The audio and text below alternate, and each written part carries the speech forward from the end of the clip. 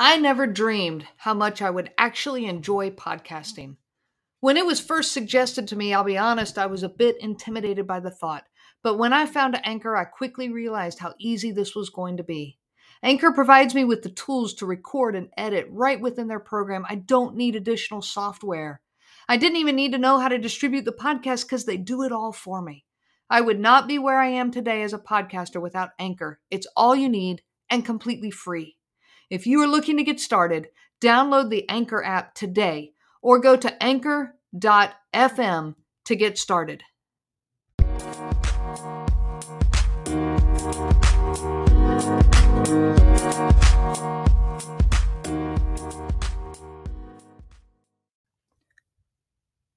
Can you get PTSD from a relationship with a covert narcissist? 100% yes. In this episode, we are going to talk about PTSD and CPTSD in relation to narcissistic abuse. I'm Renee Swanson, your host on the Covert Narcissism podcast. Thank you so much for being such a loyal audience. I hate that you are here and in need of this, but I am so glad that you are seeking help and support. Don't forget to find this community on Patreon. This is a space where I release 2 to 3 writings per week for gaining awareness, clarity, and healing when dealing with covert narcissistic abuse. For the cost of one latte, you get a whole month of resources. Very worth it. And that money goes directly towards supporting this podcast. To find us on Patreon, visit us at patreon.com. That's patreon.com/covert narcissism. I also ask for any that are able to support our cause, please do. Your donations are so greatly appreciated. They allow us to continue our work of reaching this world. If you are able, please donate to our podcast through Anchor, ANCHOR, and also hit that favorite button, that like button, that subscribe button. Our audience is certainly on the rise. Now let's dive into PTSD. First off, what is it? PTSD stands for post-traumatic stress disorder. And we're going to talk about what the difference is, too, between that and CPTSD, which is complex post-traumatic stress disorder. Now, PTSD is a trauma response that is triggered by a single terrifying event. It could be a natural disaster, an earthquake, a fire. It can be a home intrusion. It can be a car accident, a serious injury. It could be an assault, a rape. Any of these things are a single terrifying event, and they create a trauma response inside this person. A person with PTSD from one of these types of events, they did not show trauma responses prior to the event. And these trauma reactions, they can be traced back to a specific event. CPTSD is a person who's developed trauma responses from ongoing or chronic trauma. They might have a harder time pinpointing an exact event. They can't trace it back to a single moment because it's a prolonged and ongoing and continuous traumatic events, time after time, being made to feel bad or being abused. And these are, ongoing abuse, childhood abuse, domestic violence, kidnapping or enslavement. Now that would trace it back to a single event of when it started, but then, it's ongoing. A prisoner of war would also fall under that. The symptoms are mostly the same for PTSD and complex PTSD. The difference is the length of time that you were exposed to these traumatic events. Was it a single event or is it an ongoing? And this could potentially really affect the severity of the symptoms and the difficulty of recovering from PTSD. So, symptoms of PTSD, they fall into 4 categories. The first one is intrusion. Intrusive and unwanted thoughts is what I mean by intrusion. Repeated and involuntary memories, disturbing thoughts about these events, and they seem, uncontrollable. These are distressing memories. The victim of PTSD, they might just be staring off into space, lost in a traumatic memory, kind of disassociated with reality. It can be distressing dreams and nightmares, recurring dreams. I had one that just continued seemingly forever, and it was so real. Each time I woke up in a panic. This was after the divorce, for about the first maybe 2 years. I'm now over 3 years out, and it's been a while since this dream has popped up.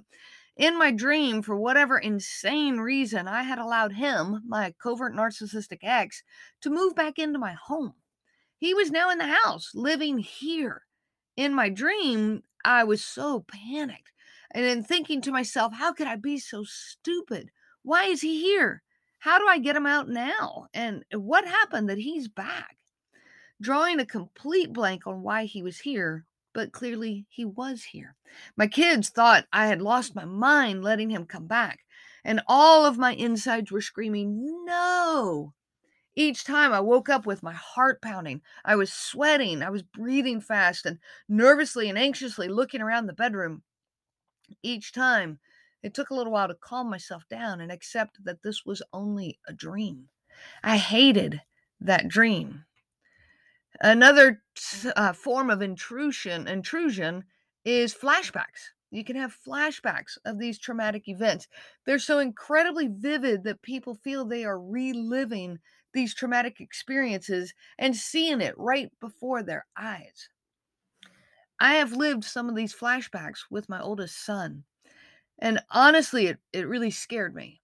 Have you ever looked into your child's eyes and they didn't look back at you? He wasn't seeing me.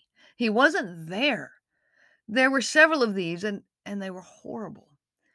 One time, this was about a year, more than a year after the divorce, and my son was 19, and he decided to mop the kitchen floor for me, and I was really grateful.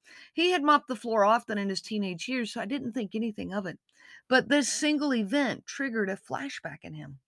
He was now searching the house looking for his dad. And I walked out of my office and I was like, "Hey, what are you doing?" And "Where's dad? Where's dad? I need to talk to dad." He was convinced that dad was in the house. And he kept saying, "I need to talk to him. I need to show him the floor. I need to show him that I did it. Where's dad? His car is here. Where is he?" And I thought, "What do you mean his car is here?" Well, my son was now driving his dad's car. That was a transition we had made. So yeah, he thought his car was here. And that flashback actually lasted for quite a while. It took a while to convince him, and when he snapped out of it, then all of a sudden he is seeing me and he is looking straight at me. Another flashback was actually an incredibly painful one to me. My son was sitting on the couch with his current girlfriend, and I didn't realize he was having a flashback, but I remember the look on her face when I walked past the room. And so I turned to her and I asked if everything was okay, and she said no. I went over to my son. He was sitting on the couch, rocking back and forth. That same emptiness was in his stare. I looked straight in his eyes, but he didn't look back at me. His eyes were empty. And he kept saying, "No, Dad. No, Dad. Don't hurt her. Please, Dad. Please don't hurt her." I kept talking to him, calling him by name. "Hey, son, I'm here. Hey, you're safe.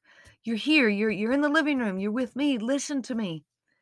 And he wasn't hearing me. He just kept saying, "No, Dad, don't hurt her." And then all of a sudden, he snapped out of it. And he looked straight at me, confusion in his face. He goes, "Mom?" And then he looked at his girlfriend and called her by name. He had no idea where he was or how he got to here. He was just curled up in a ball. And I said, "Yes, son, I'm here. I'm here." He knew he had had a flashback because the feeling of coming out of it was familiar to him, and he asked what happened.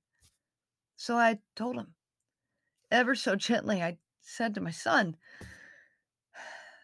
"You were begging Dad not to hurt her. Who was that her? Was that me?" And he looked me straight in the face and said, "Yes, Mom, it was you." And I said, "Listen to me, son. Your dad never laid a hand on me. He never, ever hit me." And his words broke my heart when he said, "Mom, I wasn't talking about physically.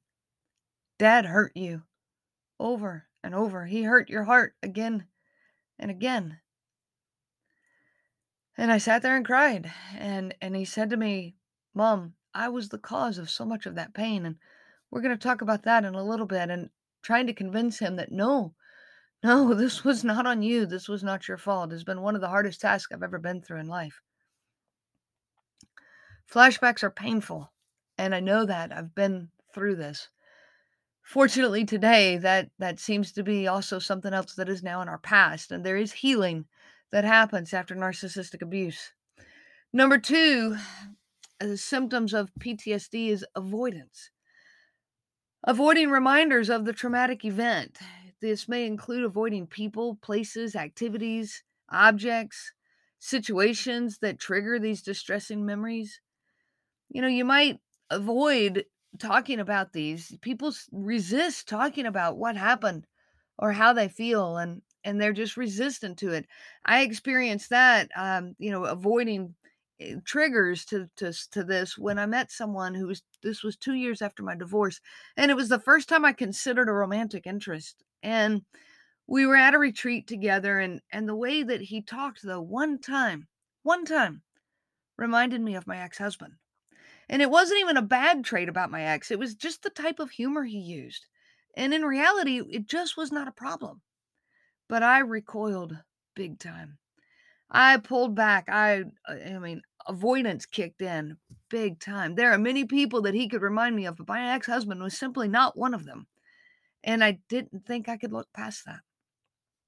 Another way that avoidance comes out is trying to distract ourselves from the memory, staying busy to keep it out of our mind, avoiding other relationships, difficulty in trusting other people, and isolating ourselves, even sabotaging new relationships. The third category that the symptoms of PTSD fall into is alterations in cognition and mood. This has to do more with, your memories and your feelings. It's the inability to remember important aspects, like a selective memory, and we just kind of forget pieces of what all happened. It's the negative thoughts and feelings that lead to the continued, and I mean continued and distorted beliefs about oneself. Those beliefs are that I'm not good enough. I will never be good enough, and even that everyone is bad. The world is bad, and it's a hopelessness. It's overwhelming guilt and shame, believing that bad things happen because you actually deserve them.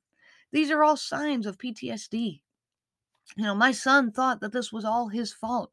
He hung on to that for a long time. This was all on him. That is an absolute symptom of PTSD. And this it's a distorted thought about the cause of the event. And that's what leads you to wrongly blame yourself, taking all that responsibility on yourself. I did the same thing. I blame myself. How could I expect any differently from him? Another part of this alterations in cognition and mood is the lack of interest in activities and people that you previously enjoyed. Activities that used to bring you happiness. Now you're avoiding friendships or finding difficulty in maintaining them. You're feeling detached from them, unable to experience positive emotions. Things that used to make you happy just don't anymore. You're carrying feelings of sadness, fear, anger, even numbness, and a lot of difficulty in controlling one's emotions. The fourth kind of category of PTSD symptoms is alterations in arousal and reactivity. So this is being irritable and having these angry outbursts, something that just isn't characteristic of who you are. You're reactive and you're edgy, and you can have strong physical reactions to something that reminds you of the traumatic events. I went through this when I was going to the grocery store. This was after the divorce, and I was at the grocery store, and I'm just at the grocery store. Like, this was nothing. This was a no big deal, but I could feel my heart just pounding like it was going to jump right out of my chest. My stomach was in knots. My breathing was fast, and I had to hurry. I had this powerful urge to hurry through the grocery store so that I could get home. And then one day I realized why this was happening every time I went to the grocery store. You see, during my marriage, when I was at the grocery store, he was home alone with our boys. And over, I came home to intense emotions, anger, hurt feelings, and extreme upset. I did not feel safe leaving our boys at home with him. And a simple trip to the grocery store took me back to those times. Another way this all plays out is behaving recklessly or in a self-destructive way. And it can be self-harm, absolutely, but it can also be not taking care of yourself. An attitude of, yeah, I really don't care what happens to me. Not eating well, not sleeping well, not, using proper hygiene, just a general lack of care. It can also be a sense of threat. These symptoms can show out as a sense of threat, feeling like you must always be on guard, hypervigilant and over aware of your surroundings. Just extremely watchful, looking for danger, jumpy, maybe easily startled by a loud noise or an unexpected touch. Just never feeling safe and unable to relax. Having problems concentrating and sleeping definitely plays right in with this. And the last one I'm going to mention is even being obsessed with revenge, wanting to settle the score. Most people who go through traumatic events may have temporary difficulty adjusting and coping. This is a phase going through all of these symptoms of PTSD, especially when they're so extreme. I'm not saying you won't have some 10 and 20 years from now, but the intensity of them with time and good self-care absolutely gets better. The majority of people that are exposed to trauma do not develop long-term post-traumatic stress disorder. It is important, so vitally important, to get help, to get support, to prevent our normal stress reactions. Okay? Understand this. The reactions you have to stress are normal, but we need to prevent them from developing into PTSD. And a vital piece of this is that deep human need to feel safe. You need to feel emotionally safe. This means that you have somebody you can talk to. This may be turning to friends and family who will listen and offer comfort. Now, with covert narcissistic abuse, it is specifically important that you be able to talk to someone, even one person, who gets it. It may mean that you seek out a mental health professional for a brief course of therapy. That may be all it takes, such as EMDR, cognitive behavioral therapy. You might turn to group work. I have group coaching sessions that are proving to be incredibly powerful. Support from others may also help prevent you from turning to unhealthy coping mechanisms, coping methods. The misuse of alcohol and drugs, that's common in victims of all of this. Isolation, it's isolating yourself from the world. Self-harm behaviors, the self-neglect that I already talked about. All of this can be, unhealthy coping methods. But if you get the help and support that you need, you can turn this around. Just talking about things has such a profound impact. I encouraged my boys years ago, and it's the same encouragement I give you today. I told my boys back in their teenage years, they're teenagers, they were resistant to talking to mom. And I said, okay, fine. You don't have to talk to me, but I want you to find one person. Have someone, it can be one of your buddies, I don't care. Someone with whom you can be open and honest. You can be yourself around them, including the ugly sides of what you're going through, the ugly sides of what you're feeling. And that you can be free to tell them what is happening in your world. And I told my boys, look, it doesn't have to be me. I'm your mom. I get that. But tell me you have one person, someone with whom you can be honest and open. And they both assured me that they did. And I was so relieved. How about you? Do you have someone? You need an ally, a safe person, someone you can tell all this to. If you're feeling embarrassed or even, some people say, I'm just stupid that I put up with all of this. Stop. Stop right now. I have worked with professors, college professors, doctors, therapists, people with PhDs that have found themselves exactly where you are. This has nothing to do with intelligence. You got trapped in this relationship because you are a kind, good-hearted, and compassionate person. You ended up stuck in it for as long as you did because you're a fighter and you're willing and determined to fight for this relationship. These are not bad characteristics. These are not bad traits. This person took your bad traits and used them against you. This, your willingness to fight for this and your willingness to give the benefit of the doubt, and your willingness to stick it out, to keep your family together. This says everything about who you are. It says nothing about who they are. So please do not hesitate to reach out for help. If I can be of help to you in any way, please reach out to me. My email address is Renee, Renee, at covertnarcissism.com. If you are not comfortable with the word narcissism showing up in that email, then you also can email me at lifevoyagerpress.com. I'm sorry, lifevoyagerpress at gmail.com. That is another email address I use to keep the word narcissism out for the people who need that. I wish you so much peace on your journey of healing.